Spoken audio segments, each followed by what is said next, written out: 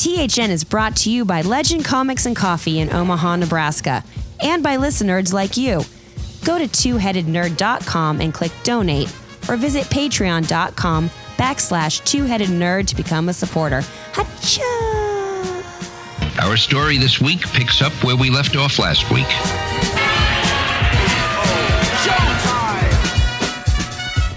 Broadcasting from the Ziggurat in Omaha, deep below the metro area, it is our pleasure to welcome you to episode 552 of the Two-Headed Nerd Comic Book Podcast. Nerds, my name is Matt Baum. I didn't think we were going to bother coming back after that. I know, after 550? After that hiatus. Oh yeah, we did take a little hiatus. We're back! And I'm the internet's Joe Patrick. In this week's Too Early to Be a Christmas episode, we're catching up on 2 damn weeks of new comics and a giant-sized ludicrous speed round. And after that, it is up to the THN Sanctum Sanctorum, where we're wrapping about our must-read picks for next week. And finally, Star Wars had its first small screen premiere. So it's time for Nerd TV, The Mandalorian Edition. But before we start talking through our masks and blasting Jawas, we better talk about this week's Nerd News. Nerd News. I have spoken. I really like that. I do too. Legion TV creator Noah Hawley is in talks to write and direct a 4th film in the current J.J. Abrams-launched Star Trek film universe. According to Deadline, that is a sentence and a half. No details of the potential 4th film are reported, but it is expected to star Chris Pine, Zachary Quinto, Zoe Saldana, and the rest of the film's principal cast. They're going to bring them back, huh? Well, here's the thing. The last film in the series, Star Trek Beyond, was directed by Justin Lin. Right. And they were in talks to make another one. Right. But things fell through. Fell through. They couldn't reach a deal with Chris Hemsworth and there was or whatever. scheduling shit made. No, it was mostly about, they couldn't, the plot was going to be about like a time travel thing. Yeah, it was where they met Chris Hemsworth as George Kirk. I would kill to see that. Yeah, me too. There is also a separate spin-off film to be helmed by Quentin Tarantino. It is also in development. What the hell? See, now, and we heard about this years ago, and I feel like we also heard about a Quentin Tarantino Friday the 13th reboot years ago. I don't remember never that. happened. So he's mercurial. We'll yeah, to say the least. He's also a foot freak. Yeah, well, Ugh, gross. But yay, hooray. Yeah, no, I mean, about damn time, guys. I know, it's been too long. They're having a Star Trek renaissance on TV. Another movie probably will be just fine. And Noah Hawley, he's only done Legion, right? No movies? Well, here's the thing about Noah Hawley. He's great at TV. He did Fargo. Like, people love his shows. Yeah. He put out a film this year, I think it was this year, called Lucy in the Sky. It starred Natalie Portman and John Hamm, and it was a tremendous failure. I didn't even hear about it. It only made like $350,000 at the box office. I'm going to say it was a very limited release. Yeah, so he's not a proven film guy. Well, so they're trusting him with this blockbuster franchise. Yeah, I mean, I think he's probably going to be okay. He's a great storyteller. Yeah, he's a great storyteller. I mean, and Star Trek. Come on, man. You got this cast that's already set up the fact that we all love them. Right. Put him in a good story. We'll be fine. Yep. I'm not worried at all. No, I'm glad they're making another one. Joe Patrick, good news. Oh, boy. From the Henry Cavill desk. Henry Cavill can't quit Superman. From the Snyderverse.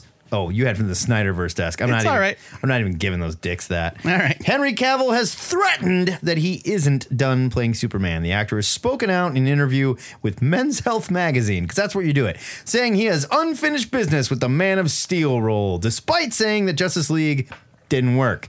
Fair enough. It didn't. Quote, I'm not just going to sit here quietly in the dark as all this stuff is going on. I've not given up the role. There's a lot I have to give for Superman yet.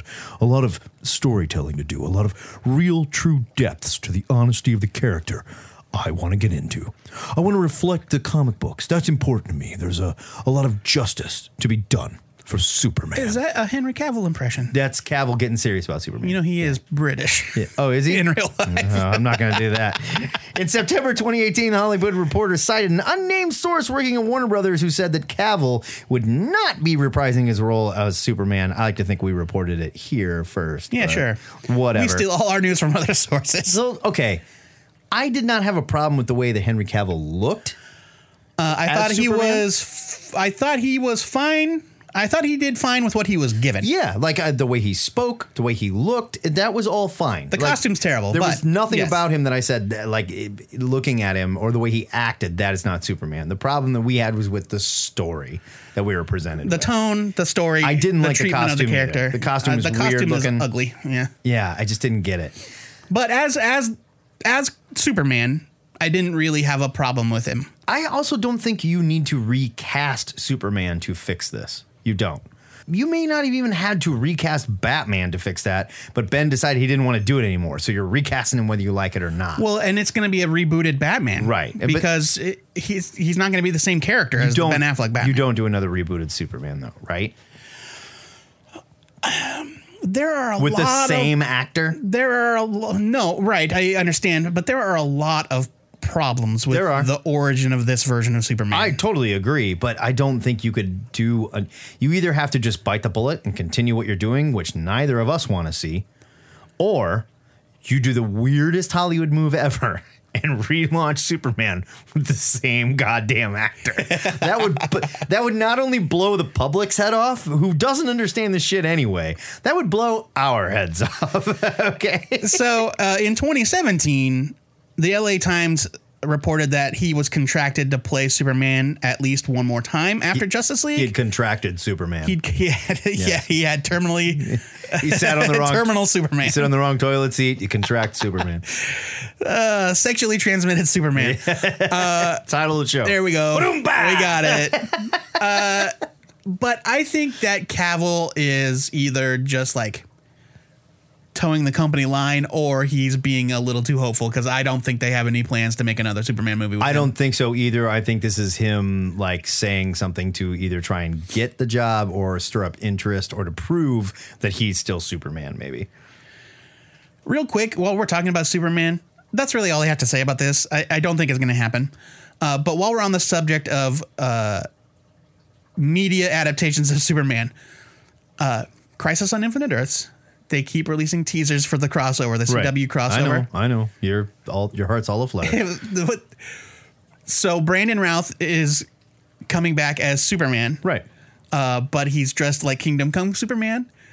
And so what they have revealed is that the Richard Donner Superman is the Kingdom Come Superman. My God. Because there's a promo shot of Routh as Clark Kent in the Daily Planet office, and on the wall is a framed front page from Kingdom Come about the Joker attack on the Daily Planet, complete with Alex Ross art. And I'm like, oh shit.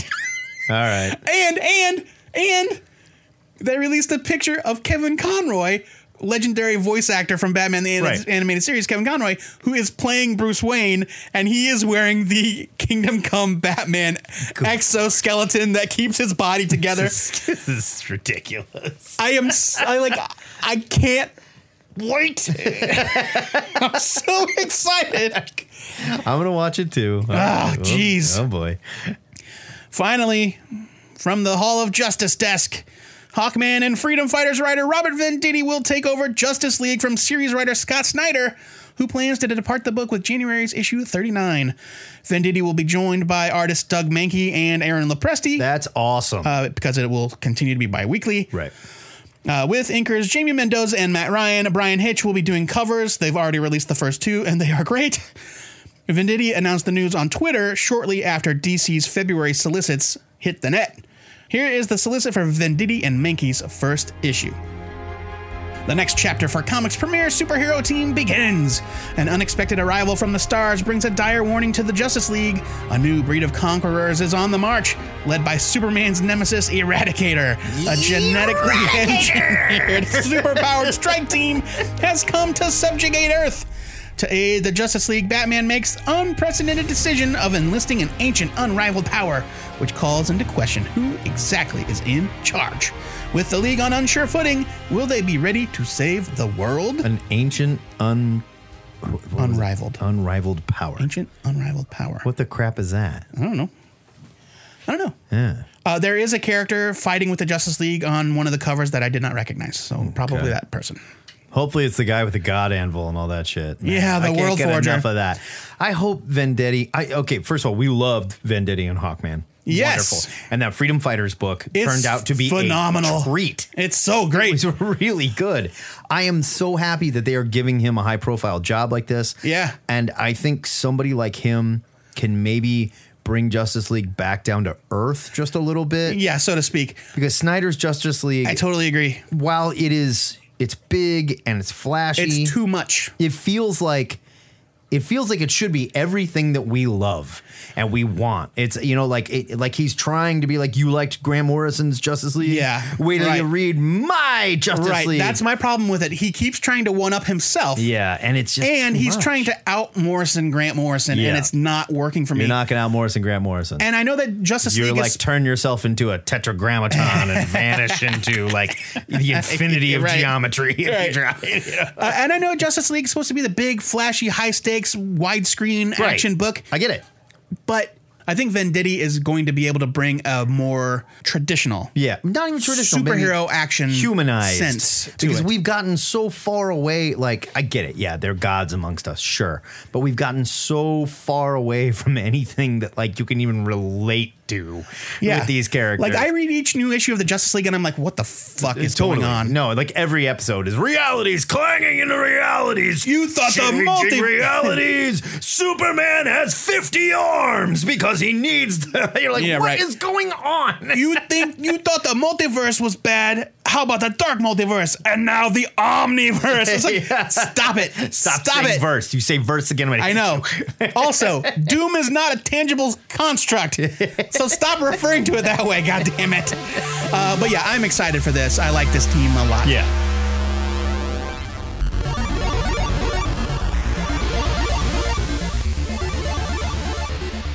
That is your nerd news for the week, but I'm sure we missed plenty of other stories while retooling our sworn statements in the Mayor Fisk impeachment trials to keep our beautiful butts out of the raft. So, hit us up on the THN Forum's big news section, or better yet, tune into our Cover to Cover live every Saturday, where we broadcast on Facebook from 11 to noon Central Standard Time. It's more fun than listening to your evil overseer scream at you through a cell phone so loud that people at the table can hear them.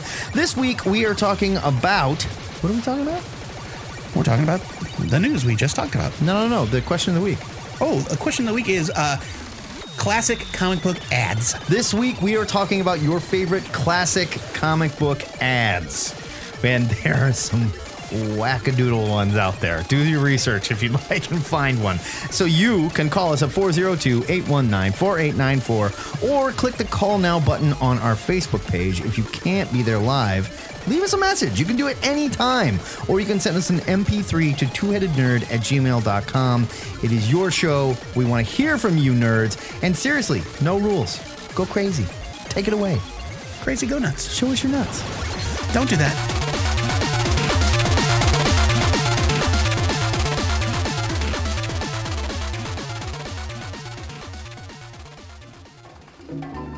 Keith, before we get into this week's ludicrous speed round, we need to introduce cocktail of the week, and it is Butte. This week we were sipping on a take on the classic whiskey sour. We are calling this one Yoda's Dirty Little Secret. Spoilers. Okay, so in a cocktail shaker with ice, add an egg white, not an egg yolk. Separate the yolk from the white. The easiest way to do that is with your fingers. Crack. Pour it right in your fingers. The white will go through. The yolk stays there. Save those yolks. They're delicious. I've got mine salted and preserving them so you can grate them over pasta. Ooh, muy delicioso. Shake, shake, shake, shake, shake with ice. This is called a dry shake. It's going to whip up your foam, right? Then you're going to add 2 ounces of bourbon, 1 ounce of fresh lemon juice, 3/4 of an ounce of simple syrup. We're using a raspberry mint simple syrup to stick with our green theme, 2 dashes of bitters, and it's not Yoda's Dirty Little Secret unless you add 1 drop of green food coloring, okay? Shake again, real hard. Pour into a rocks glass. Serve with an Empire Strikes Back Yoda nude. Don't add the robe. You will regret it. Yeah, Okay. definitely take down the value of that figure. Excelsior. Yeah, it's Excelsior.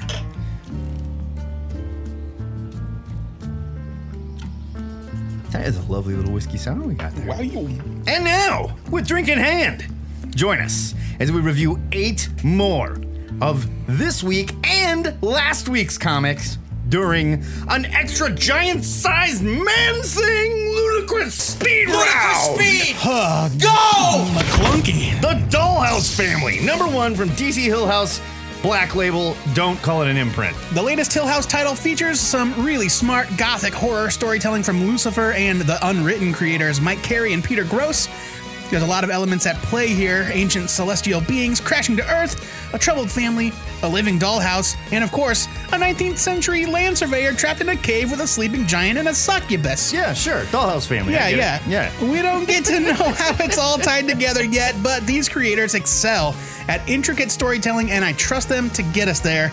The Dollhouse The Dollhouse Family #1 is creepy and beautiful, and it gets a buy it. All right then. Fallen Angels #1 from Marvel. It had to happen sooner or later. The X relaunch comes to a close with this hyper-serious story starring Kwannon, the Asian female assassin that Betsy Braddock's psyche took over for way too long. Now, Free Kwannon wants to be called Psylocke. I think it's pronounced Quanon. Whatever. She wants to be called Psylocke. And she's having visions of kids with super cyber tech that causes them to be living bombs, essentially, because Asian ninja magic or something. These things happen. X-23 and Kid Cable show up, and they're just as hard and snarky as Don't Call Me Kwannon Psylocke, with dialogue that's also just as bad. Maybe it's just me, but it seems like there is more than enough going on in the X world that needs to be answered. This feels like a spin-off for the sake of spinning off, featuring mean mugging X-peeps killing people with claws and psi knives. The art by Kurt Dransky was really pretty and tight. Oh, I hate it.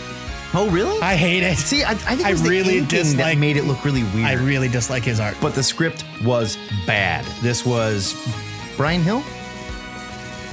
Yes. Yeah, right? I think so. This was Brian Hill trying to do David Max Kabuki with the X people, and it didn't work. I'm giving it a leave it. I didn't like it. It was bad, pretty man. terrible. Far Sector, #1 from DC, Young Animal.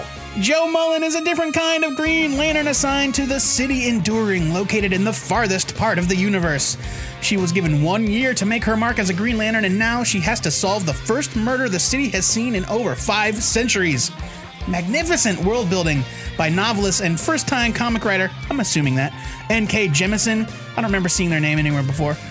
Unbelievably beautiful art by future superstar Jamal Campbell. That guy, he's going to be able to write his own ticket someday. Yeah, man. Far Sector #1 was a really strong first issue, and I'm definitely hooked. I'm giving it a buy it. Cool. All right, X-Men #2 from Marvel. At first read, I thought to myself, well, there he goes. It only took 1 issue of X-Men for Jonathan to go full Hickman and leave me thinking, okay, what did I miss? To be fair, I was on a plane and I was a little tipsy. But after my second read, same result. What did I miss? Almost out of nowhere, Hickman reintros Arakko, the other island. Now, to be fair, the idea was introduced very briefly in the Hawks and Pox miniseries, but it was lost in a sea of what the hell is going on? After we meet the new island, Krakoa starts hauling ass towards Arakko, and there's kids there that summon monsters. Kid Cable kind of causes a major problem by acting like an idiot, and then we learn this is all sort of kind of tied to Apocalypse. But that idea was definitely introduced here. This wasn't full-on Hickman madness, but it was weird, and it felt like I missed something. As I recall, something pretty huge happened in the end of X-Force #1 that the Summers family should probably deal with first, given this is skim it. Yeah, they did address it in the other titles that came out following that, but yeah, it didn't get a mention here. The Question, The Deaths of Vic Sage, #1 from DC Black Label. Vic Sage is back, fighting crime and exposing corruption in the grimy hub city. But when he stumbles into a century-old occult mystery that he is somehow tied to, his mind starts to unravel.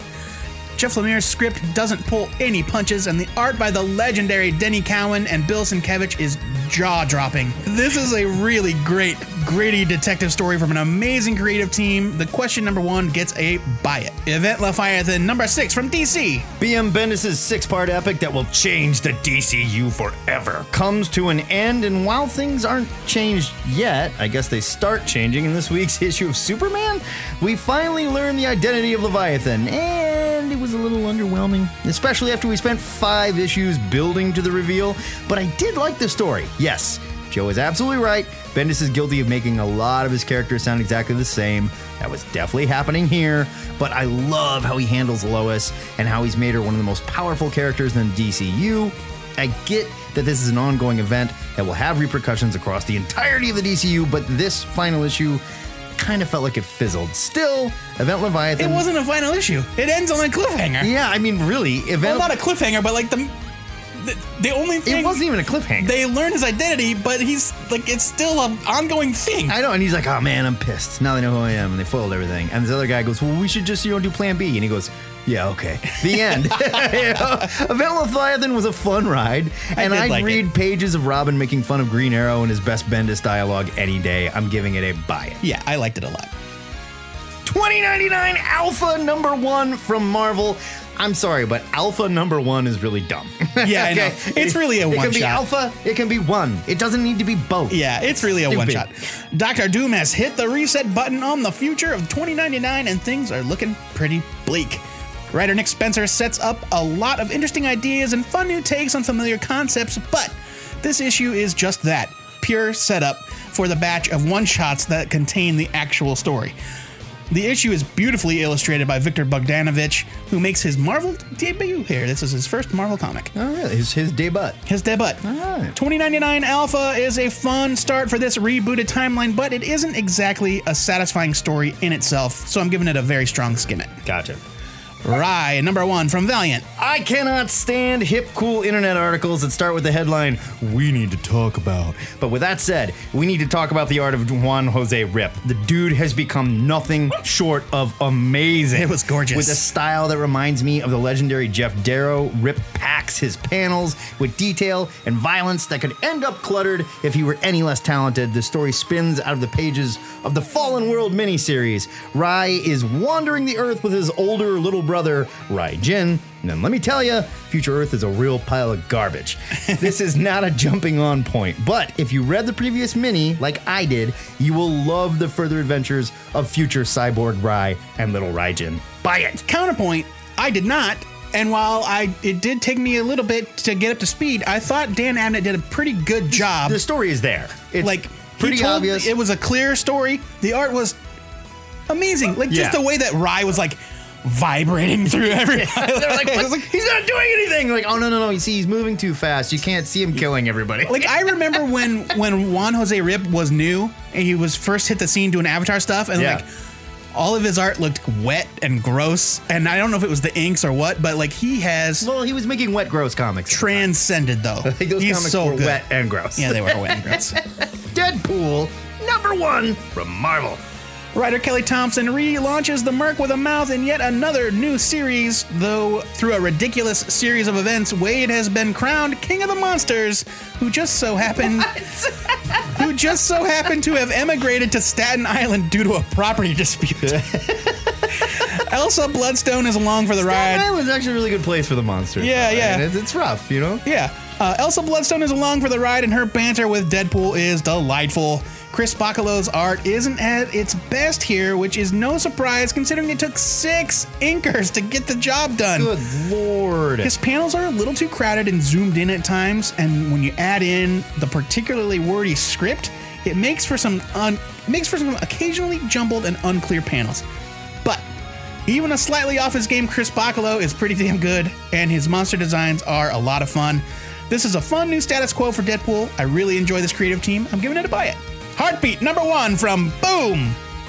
This is the tale of a young bullied girl at what looks to be a high-end private school for rich kids. The dialogue gets pretty precious, and there's some narration boxes that start on one page and continue a full page and a half later, and it was a little confusing for me. With other dialogue in between. And I had to go back and be like, okay, wait a minute, what was the beginning I did of that? too. It's like, oh, she's finishing her thought from 2 pages ago. There is no denying that Maria Levitt's amazing art style is outstanding. She has a very detailed, thin manga style with excellent POV that pulls you through the story. Heartbeat is told from the perspective of a very intelligent and depressed young woman, so get ready for some gothy poetry. But it works well with the art, and there is a great mystery in the end that really pulled me in the main character's story and situation. I'm giving it a buy. Had almost kind of like an Art Nouveau kind of Very much so. thing going for it. Olympia, number 1 from Image. Olympia is the passion project of writer Kurt Pyers based on an idea that he developed with his late father Tony. So I apologize for this, Kurt. Elon is a nerdy outsider who discovers that the Thor-esque hero he reads about in comics is actually real when he suddenly falls from the sky. This comic wears its influences on its sleeve, but it doesn't say anything new about them. It's so full of comic book tropes. He's bullied. He's from a broken family. He's got a dead parent. All right. It feels like I've read this story a dozen times before. Even The Hook, where it's like comic book characters in real life. We've seen it. Sure. Pyers barely takes any time to flesh out his characters beyond their basic qualities. Alex Giotto's art style is interesting, but his execution is lacking. The character designs are pretty generic, and scenes devolve into a mass of messy squiggles. I really wanted to like Olympia more than I did, but unfortunately, I'm giving it a leave it. Wow. Okay, then. Sorry, Tony. He-Man and the Masters of the Multiverse, number 1 from DC. A group of multiversal He-Mans, including Dolph Lundgren, a kid's comic version, I think presume. it's from the mobile game. Oh, okay. And Skeletor, before he was Skeletor, team up to fight the anti-He-Man, who is jumping to different realities and killing other He-Mans. Tim Seeley proves he can still write comics I don't care to read at all, and Dan Fraga brings his School of Extreme Studios 90s pencils to the book. Where's that guy been? With coloring that makes everything look like it's made of candy. It just cannot be this difficult to write a good Masters of the Universe comic. It can't. That is not to say Masters of the Multiverse was a failure. It just wasn't fun to read. And it feels like a rehashed Snyder Dark Batman plot smashed on He-Man, but with a little more lighthearted fun. Giving it, you know what, leave it. I was going to give it a skim it, I'm giving it a leave it. You don't need it. It wasn't very good. Superman's pal, Jimmy Olsen, number 5 from DC. I've been reading comics for a long time, and I've seen it all. So it takes a lot to really elicit a strong reaction from me. I laughed so hard at this issue of Jimmy Olsen, like full-on snorting, genuine belly laughs. When I went back over it a second time to write this review, I laughed again. Nearly every page is its own perfectly formed gag. Matt Fraction, Steve Lieber, and even the letterer Clayton Cowles have so much fun at Batman's expense. Superman's pal Jimmy Olsen is a masterfully created comic book series that somehow gets better with each new issue. Huge, buy it. No kidding. Spoilers for the end of the year. This is my book of the year. Okay, there you go. Annihilation Scourge Alpha number 1 from Marvel. More of this Alpha number 1 crap. The Blastar, a Nihilist team-up book you never knew you wanted, is here, and it's full of as much guts and lasers as you would expect. Juan Ramirez draws the hell out of this big cosmic fight issue and channels the action you loved from the previous Annihilation series, only this time the bad guys are being hunted. Blastar and Annihilius have to team up to fight a new foe that looks to conquer not just a negative zone, but the entire universe. I can only guess this will be spilling into the pages of Guardians of the Galaxy soon, but it looks like it's going to be a big, cosmic, gory fun in true Mighty Marvel manner. Buy it. It's another mini event like the 2099 thing where it's just a bunch of one-shots and then an Omega. I have a feeling that something, I don't know. We'll see. But I have a feeling something. Well, it will probably lead into the new Guardians of the Galaxy series. Quite possibly. Which is relaunching. Yeah, quite possibly. Family Tree, number 1 from Image. It's the plant-based apocalypse. Loretta is a struggling single mother whose daughter just happens to be turning into a tree, like you do. Yeah. When they're attacked by a mysterious group of fanatics, Loretta has to do whatever it takes to keep her family safe, even if it means trusting her possibly insane shotgun-toting father. Whoa. Jeff Lemire's script is haunting and intense. Phil Hester is a great writer, but it's always a joy to see his art. Eric Gapster's strong inks and Ryan Cody's sparse green and brown color palette really make Phil's art pop. I don't know where Family Tree is headed, but it's off to an awesome start. I'm giving it a buy it. Hazel and Cha-Cha save Christmas one-shot alpha from Dark Horse. It's not an alpha. Don't do that. Umbrella Academy writer Gerard Way tells the story of that one time that your two favorite time accountants, Hazel and Cha-Cha, helped keep Santa's real secret safe and saved Christmas to boot.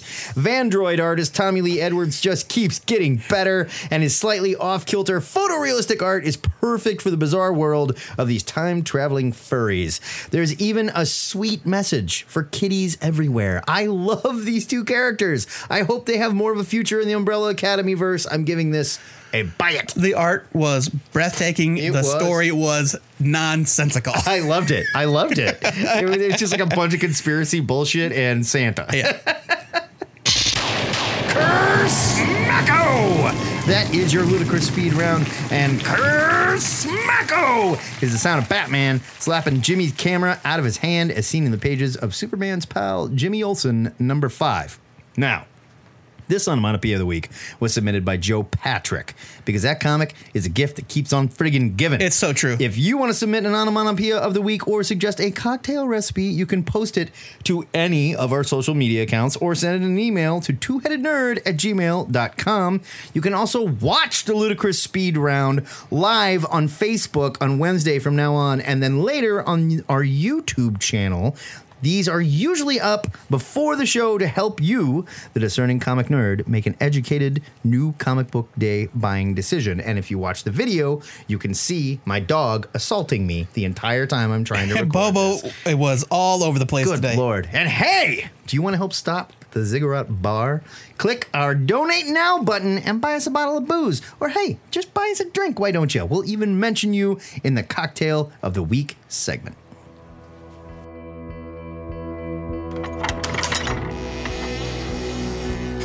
This week in the THN Sanctum Sanctorum, we're fasting in preparation for our Thanksgiving festivities with a little help from our meditation coach, the Psycho Man. I don't think this is technically meditation. He's just sort of turning the dial on his emotion controlling device. That's what it's called, by the way, to not hungry and then shooting us with it every time we complain. Speaking of which, my tummy is aground.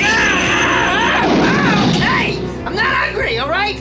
Not hungry is not an emotion, by the way. Instead of thinking about food, let's distract ourselves with our must-read picks for next week. What do you say? I guess my pick for next week is John Constantine, Hellblazer #1 from DC. It's written by Cy Spurrier with art by Aaron Campbell. It is 32 pages. It will cost you $3.99. Here is your solicit. John Constantine is back in London. Oh, no. Back to his old tricks and just in time, as things have become very dark indeed in his old stomping grounds. A small-time gang lord has found himself dealing with big-time outbreak of supernatural weirdness.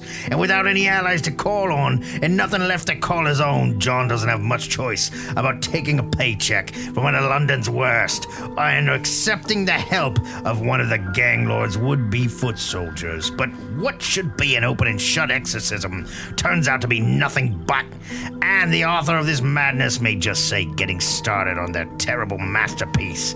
I'm not going to go into the whole rest of it because it's just yada, yada, yada. Is that your Henry Cavill impression? No, that was my John Constantine narrator impression. Oh, okay. The rest of this is just like, hey, John Constantine doesn't suck anymore. You should check it out. We really like that Sandman Presents one shot. Yeah, and yeah. This was the same team. I am so excited to have John Constantine back in my life for some more British feel-bad magic comics. Should be pretty great. Joe Patrick, what is your pick for next week? Next week, I am looking forward to Batman Creature of the Night #4 from DC. It's written by Kurt Busiek with art by John Paul Leon. Vandroid's John Paul Leon? No, that's John, different dude. Who was that? That is John Paul Leon's the guy that did Earth X. Right? That's John Paul Leon. Who the fuck did Vandroid? I mentioned it in the Cha-Cha. That's what I was... Oh, was it Hazel? Yeah. Yeah. Tommy Lee Edwards. Tommy Lee Edwards My is mistake. Vandroid. Yeah, My John Paul mistake. Leon was... Yeah, different guy. who we haven't seen for a while, by the way. Well, that's because this book has been delayed for a very long time. Maybe that's John Paul's fault. I don't know. It's an amount of pages, unspecified, for $5.99. It's extra size, though. It's thicker. At least 40. At least 48. At least 40 pages. Yeah, let's call it that. So this is the follow, if you might have forgotten Batman Creature of the Night. Yeah. It is the kind of spiritual successor to Superman's Secret Identity. Okay. Which was basically like, there's a guy that happens to be named Clark Kent in the real world. Me that and this he gets, book literally started like 2 or 3 years ago? yeah, this has been delayed and delayed and delayed. And this is your pick. Yeah, because it's great. Okay. And this is the conclusion. All right. Yeah, I'm looking forward to seeing how it ends. It only took you 3 years. I know. Here's your solicit. Bruce Wainwright is not the man he believed himself to be. He never was. But when you've unleashed horror on the world, what can you do about it? He never not was. He never not was. Is Bruce human after all, or has he become more than a man? It's the unmissable finale of one of the best reviewed miniseries of some year. I don't know if it was this year. Remember what was going on. It's unmissable. Sure to go down as a modern Batman classic, I will need to reread the entire series. Yeah. Like I said, this is kind of a in the same vein as Superman's Secret Identity, which is like, it's the real world. There are no superheroes. But here's a guy that's sort of mirrors I just have no Superman memory or of whatever. this whatsoever. Yeah. No memory of this. This was a bit darker, obviously, because it's Batman, but it's beautifully drawn.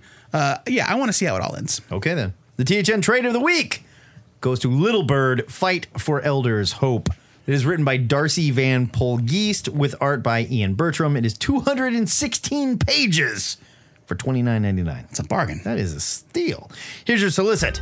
With the limitless scope of Star Wars and East of West. Why is that in all caps? Because it's Image. Paired with the socio-political explorations of A Handmaid's Tale and Monstrous! Little Bird tells the story of young resistance fighters battling against an oppressive American empire while searching for her own identity in a world on fire. A gorgeously illustrated epic from award-winning filmmaker... Filmmaker? Yeah. I don't know shit. What's the film she made? I don't know. I'll look it up while you keep reading. This collects Little Bird 1 through 5. We reviewed Little Bird number 1, and we very much liked it. We both gave it a buy it, I believe. I actually did not read it. It was one of your ludicrous speed reviews. Okay. I really liked it anyway. So she has made at least a film. We just don't know what it is. I know what they are, but I've never heard of them. Oh, you've never heard of them. Okay. Mostly, it looks like short films. Oh, okay. Yeah. Regardless, really liked Little Bird number 1. You can get 1 through 5, $30. It's a steal. Image is great at this stuff. Pick it up. And kids. These are just a few of the comics hitting the news shelves at your LCS next week. We want to hear about your must-read picks and your favorite British curse words. Head to the THN forums. Bollocks! And let us know what you're reading, but also let us know what you would like to hear us review on the show. And don't forget... Shag! To pre-order... That's not really a cuss word. Don't forget to pre-order all your picks every week. My favorite is... Tallywhacker. Snogging. John Thomas. That's another one. Which doesn't even sound like a cuss word. Spotted dick. Come on. That's a bird. It's not a bird. It's a food. Spotted dick is a bird. It's a food dish. It's a British food dish. Really? Is it made from a bird? I don't know. I'll bet it is. I'm going to Google spotted dick on your computer. Go for it.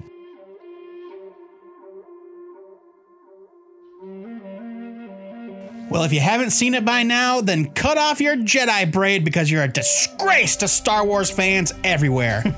The Mandalorian made its small screen debut last week, so it's time for the first edition of Star Wars, a Nerd TV. No, come on. You do it. You like to do it. No, forget it. Whatever. Nerd TV. That was fine. That was all right. Nah, I didn't do it well. The first thing I noticed about The Mandalorian when it came on is they had like a little new sort of TV like the intro to in the Marvel movies. Where it was like, look, it's R2's head. Oh, it's Darth Vader's head. Mm-hmm. It's a lightsaber, you know? And I was like, oh, neat. That's kind of fun. But then, no crawl. No. Nothing like that. Just Star Wars. Uncanny. Yeah, I know. I'm really good at it. Just Star Wars.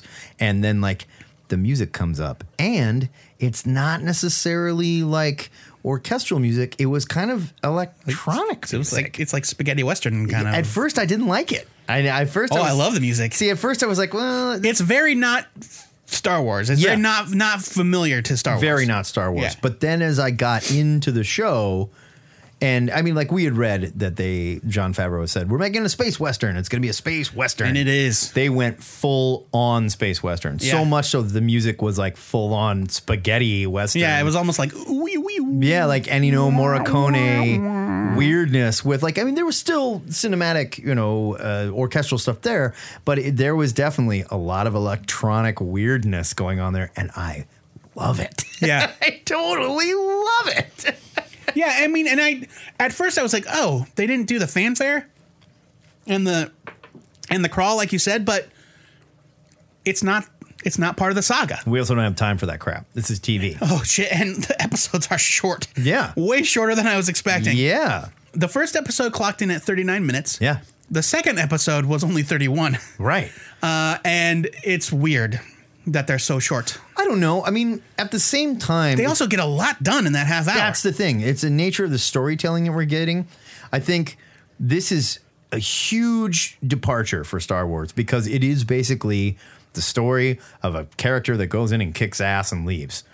It's action. This is a Western. Yeah. No doubt. So let's set up the story, though. This bounty hunter, who is played by Pedro Pascal, gets hired to kidnap a mysterious person or entity. Right. And all he knows is that the target is 50 years old, and we only have some of the information you need to find him. And there's a lot of interesting things going on here where, like, we know after Return of the Jedi, the Empire was screwed and scattered, but, like, there's stormtroopers here.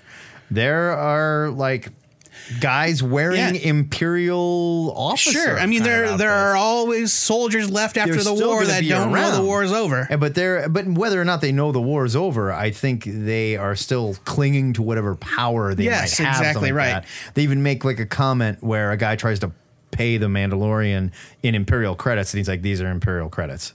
And he's like, "Yeah, so what?" And he's like, the whole empire just blew up." Right. Yeah. So it's an interesting time in the Star Wars universe where we're seeing like a very tertiary place in between the rebellion and the Empire and sort of that story of everybody that's sort of caught up in the wake of it. Right. And this main character is definitely right there. I really like that they instantly reestablished that, yes, Mandalorians are a thing. They are still around. They're laying kind of low. People don't know much about them, but there's still a group of them. There's still an order. They're still doing things their way, and so it's not just like Boba Fett was this one guy, or Boba Fett is the cloned son of, the guy that was every stormtrooper. Right. So I think I read something to the effect of that, like Jango Fett and Boba Fett are not actually Mandalorians. They are just guys that had Mandalorian armor. Well, we don't really know that. Mandalorian is a culture. It's like a tribe almost of this bounty hunter culture. Right. But yeah, I mean, obviously, other than the clone shit, we'd never learned anything about Boba Fett. So I mean, I think they're kind of writing it not as they go, but they're rewriting it as we know it right now. Sure. And I'm fine with that.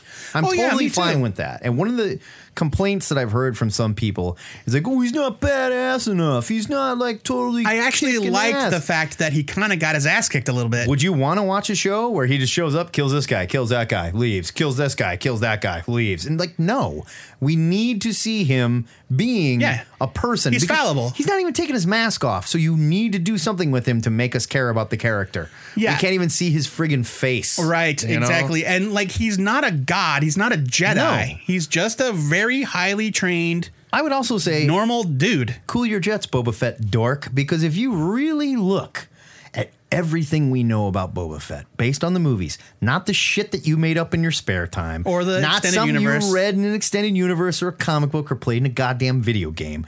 We saw a guy walk around with a gun, had 4 lines, got his ass kicked twice, and then died in the Sarlacc pit. And again, they crawled out. And shut up, okay?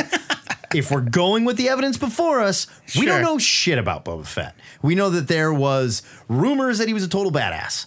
And there's rumors that Mandalorians are total badasses. But we learn very quickly in this show, people don't know much about Mandalorians. Right.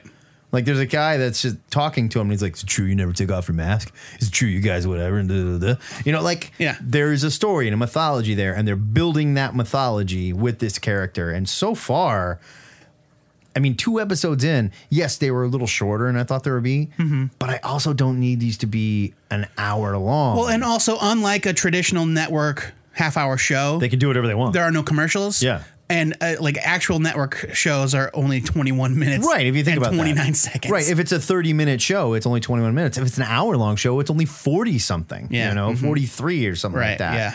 Which I don't have a problem with the length as long as the story is being told. And so far, no spoilers here, but they've established a very compelling story at the end of the first episode. Yeah, big and twist. Into the second episode. I think everybody that is predicting things on the internet right now is completely wrong. I think they are completely off base Probably. and wrong. Yeah, probably. And I'll call my shot later. And if they are right, that's dumb. Okay. Well, people are saying a lot of different things. Right. What I was impressed with is, I mean, obviously Disney is throwing a ton of money at this project, but it's still pretty impressively done for what is essentially a TV show. Yeah, definitely. I mean, did it feel as cinematic as the Star Wars movies? No. Did it feel like it's more than a TV show? Absolutely. Right. And it's still got the traditional Star Wars like cuts. There was a wipe in the second episode, I noticed. Absolutely. And like the designs of the ships and stuff. Yeah, I mean, it fits right into that world. Like I was worried that we were going to get The Mandalorian, and I was like, it doesn't feel like Star Wars. Yes. It does feel like Star Wars. Very much. And like one of my major complaints with some of the new Star Wars movies was you had too many aliens speaking English. And my favorite stuff about the old Star Wars movies is an alien walk up and go, blah, blah, blah, blah, blah, blah, blah, and someone be like, I don't think that's right. You know, they just understand each other, and it's awesome. And I loved the very first scene. We have like an alien speaking this bizarre language, another alien yelling at an alien in bizarre language, one guy that speaks bad English, you know, like that feels like Star Wars to me. The first episode of The Mandalorian had 2 actors from Omaha. Really? Yeah. The bartender was played by John Beasley. He's from here. He lives here. I didn't even realize that was John Beasley. I don't know if he lives here, but he's definitely from here. And he's like called an Ugnaught or something is his race. The moisture farmer that helps the Mandalorian is played by Nick Nolte, who was born here. That was Nick Nolte? Yeah. But like the first episode is like packed with name actors. Brian Posehn is there. The fish guy was Horatio Sands, which I didn't notice until I watched the second time. I didn't pick up on that. Yeah. And he made a comment where he was like, well, I was hoping to see my family for Life Day. And I was like, I was this close to turning it off. Like, fuck you. We're going to start making these jokes. What was it? Chewie's kid's name? Farty or whatever his name was? Stinky or Lumpy? Lumpy. That was it. Stumpy. It's great. The Mandalorian is great. Better than I was hoping for. Way better than I was hoping for. And they're having fun with it.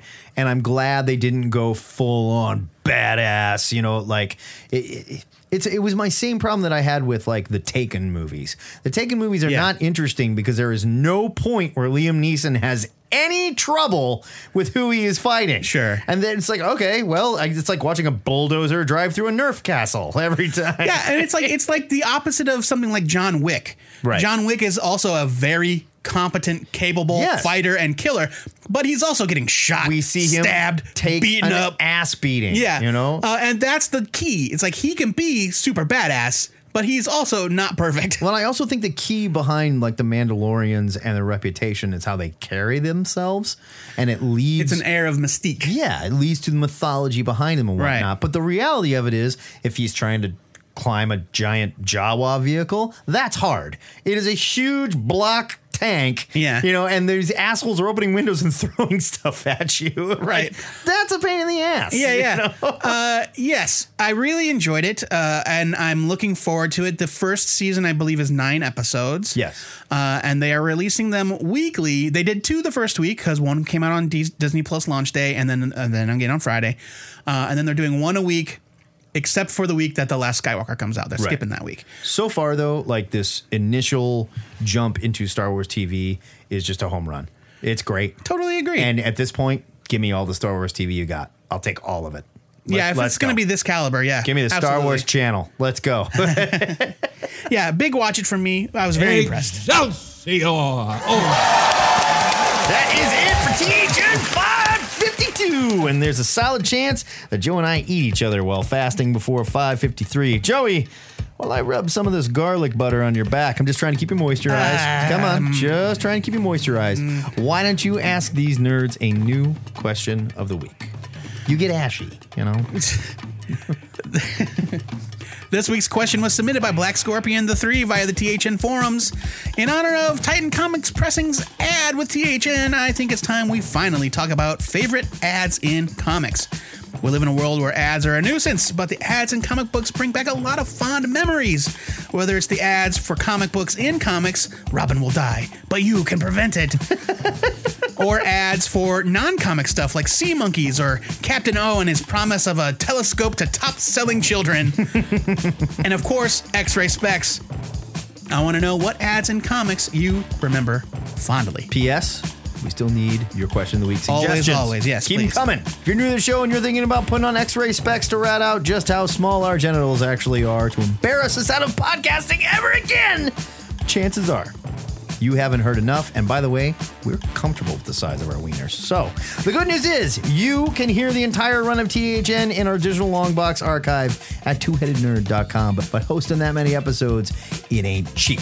So we want to thank donors like our newest patron, our buddy, Micah McGaffin. That cheapskate, he's throwing money our way. You bet he is. Unbelievable. What a guy. Before we go, our weekly shout out goes to Tom Spurgeon and Tom Lyle, who both passed away during this past week. Spurgeon was a 7-time Eisner Award-winning comics journalist known for his work with the Comics Journal and his own site, The Comics Reporter. Lyle was the artist and co-creator for a number of classic DC and Marvel characters like the Spoiler, the Will Payton Starman, and the Scarlet Spider. Both men were beloved figures in the comics industry, and they will be missed. Word to you, Toms. Yeah, Tom Spurgeon, man. That dude, like, he was the first comic book reporter that I remember, like, reading and feeling like I was reading legit comic journalism. Mm-hmm. And unfortunately, comic journalism has, let's just say it's gone a little downhill from there.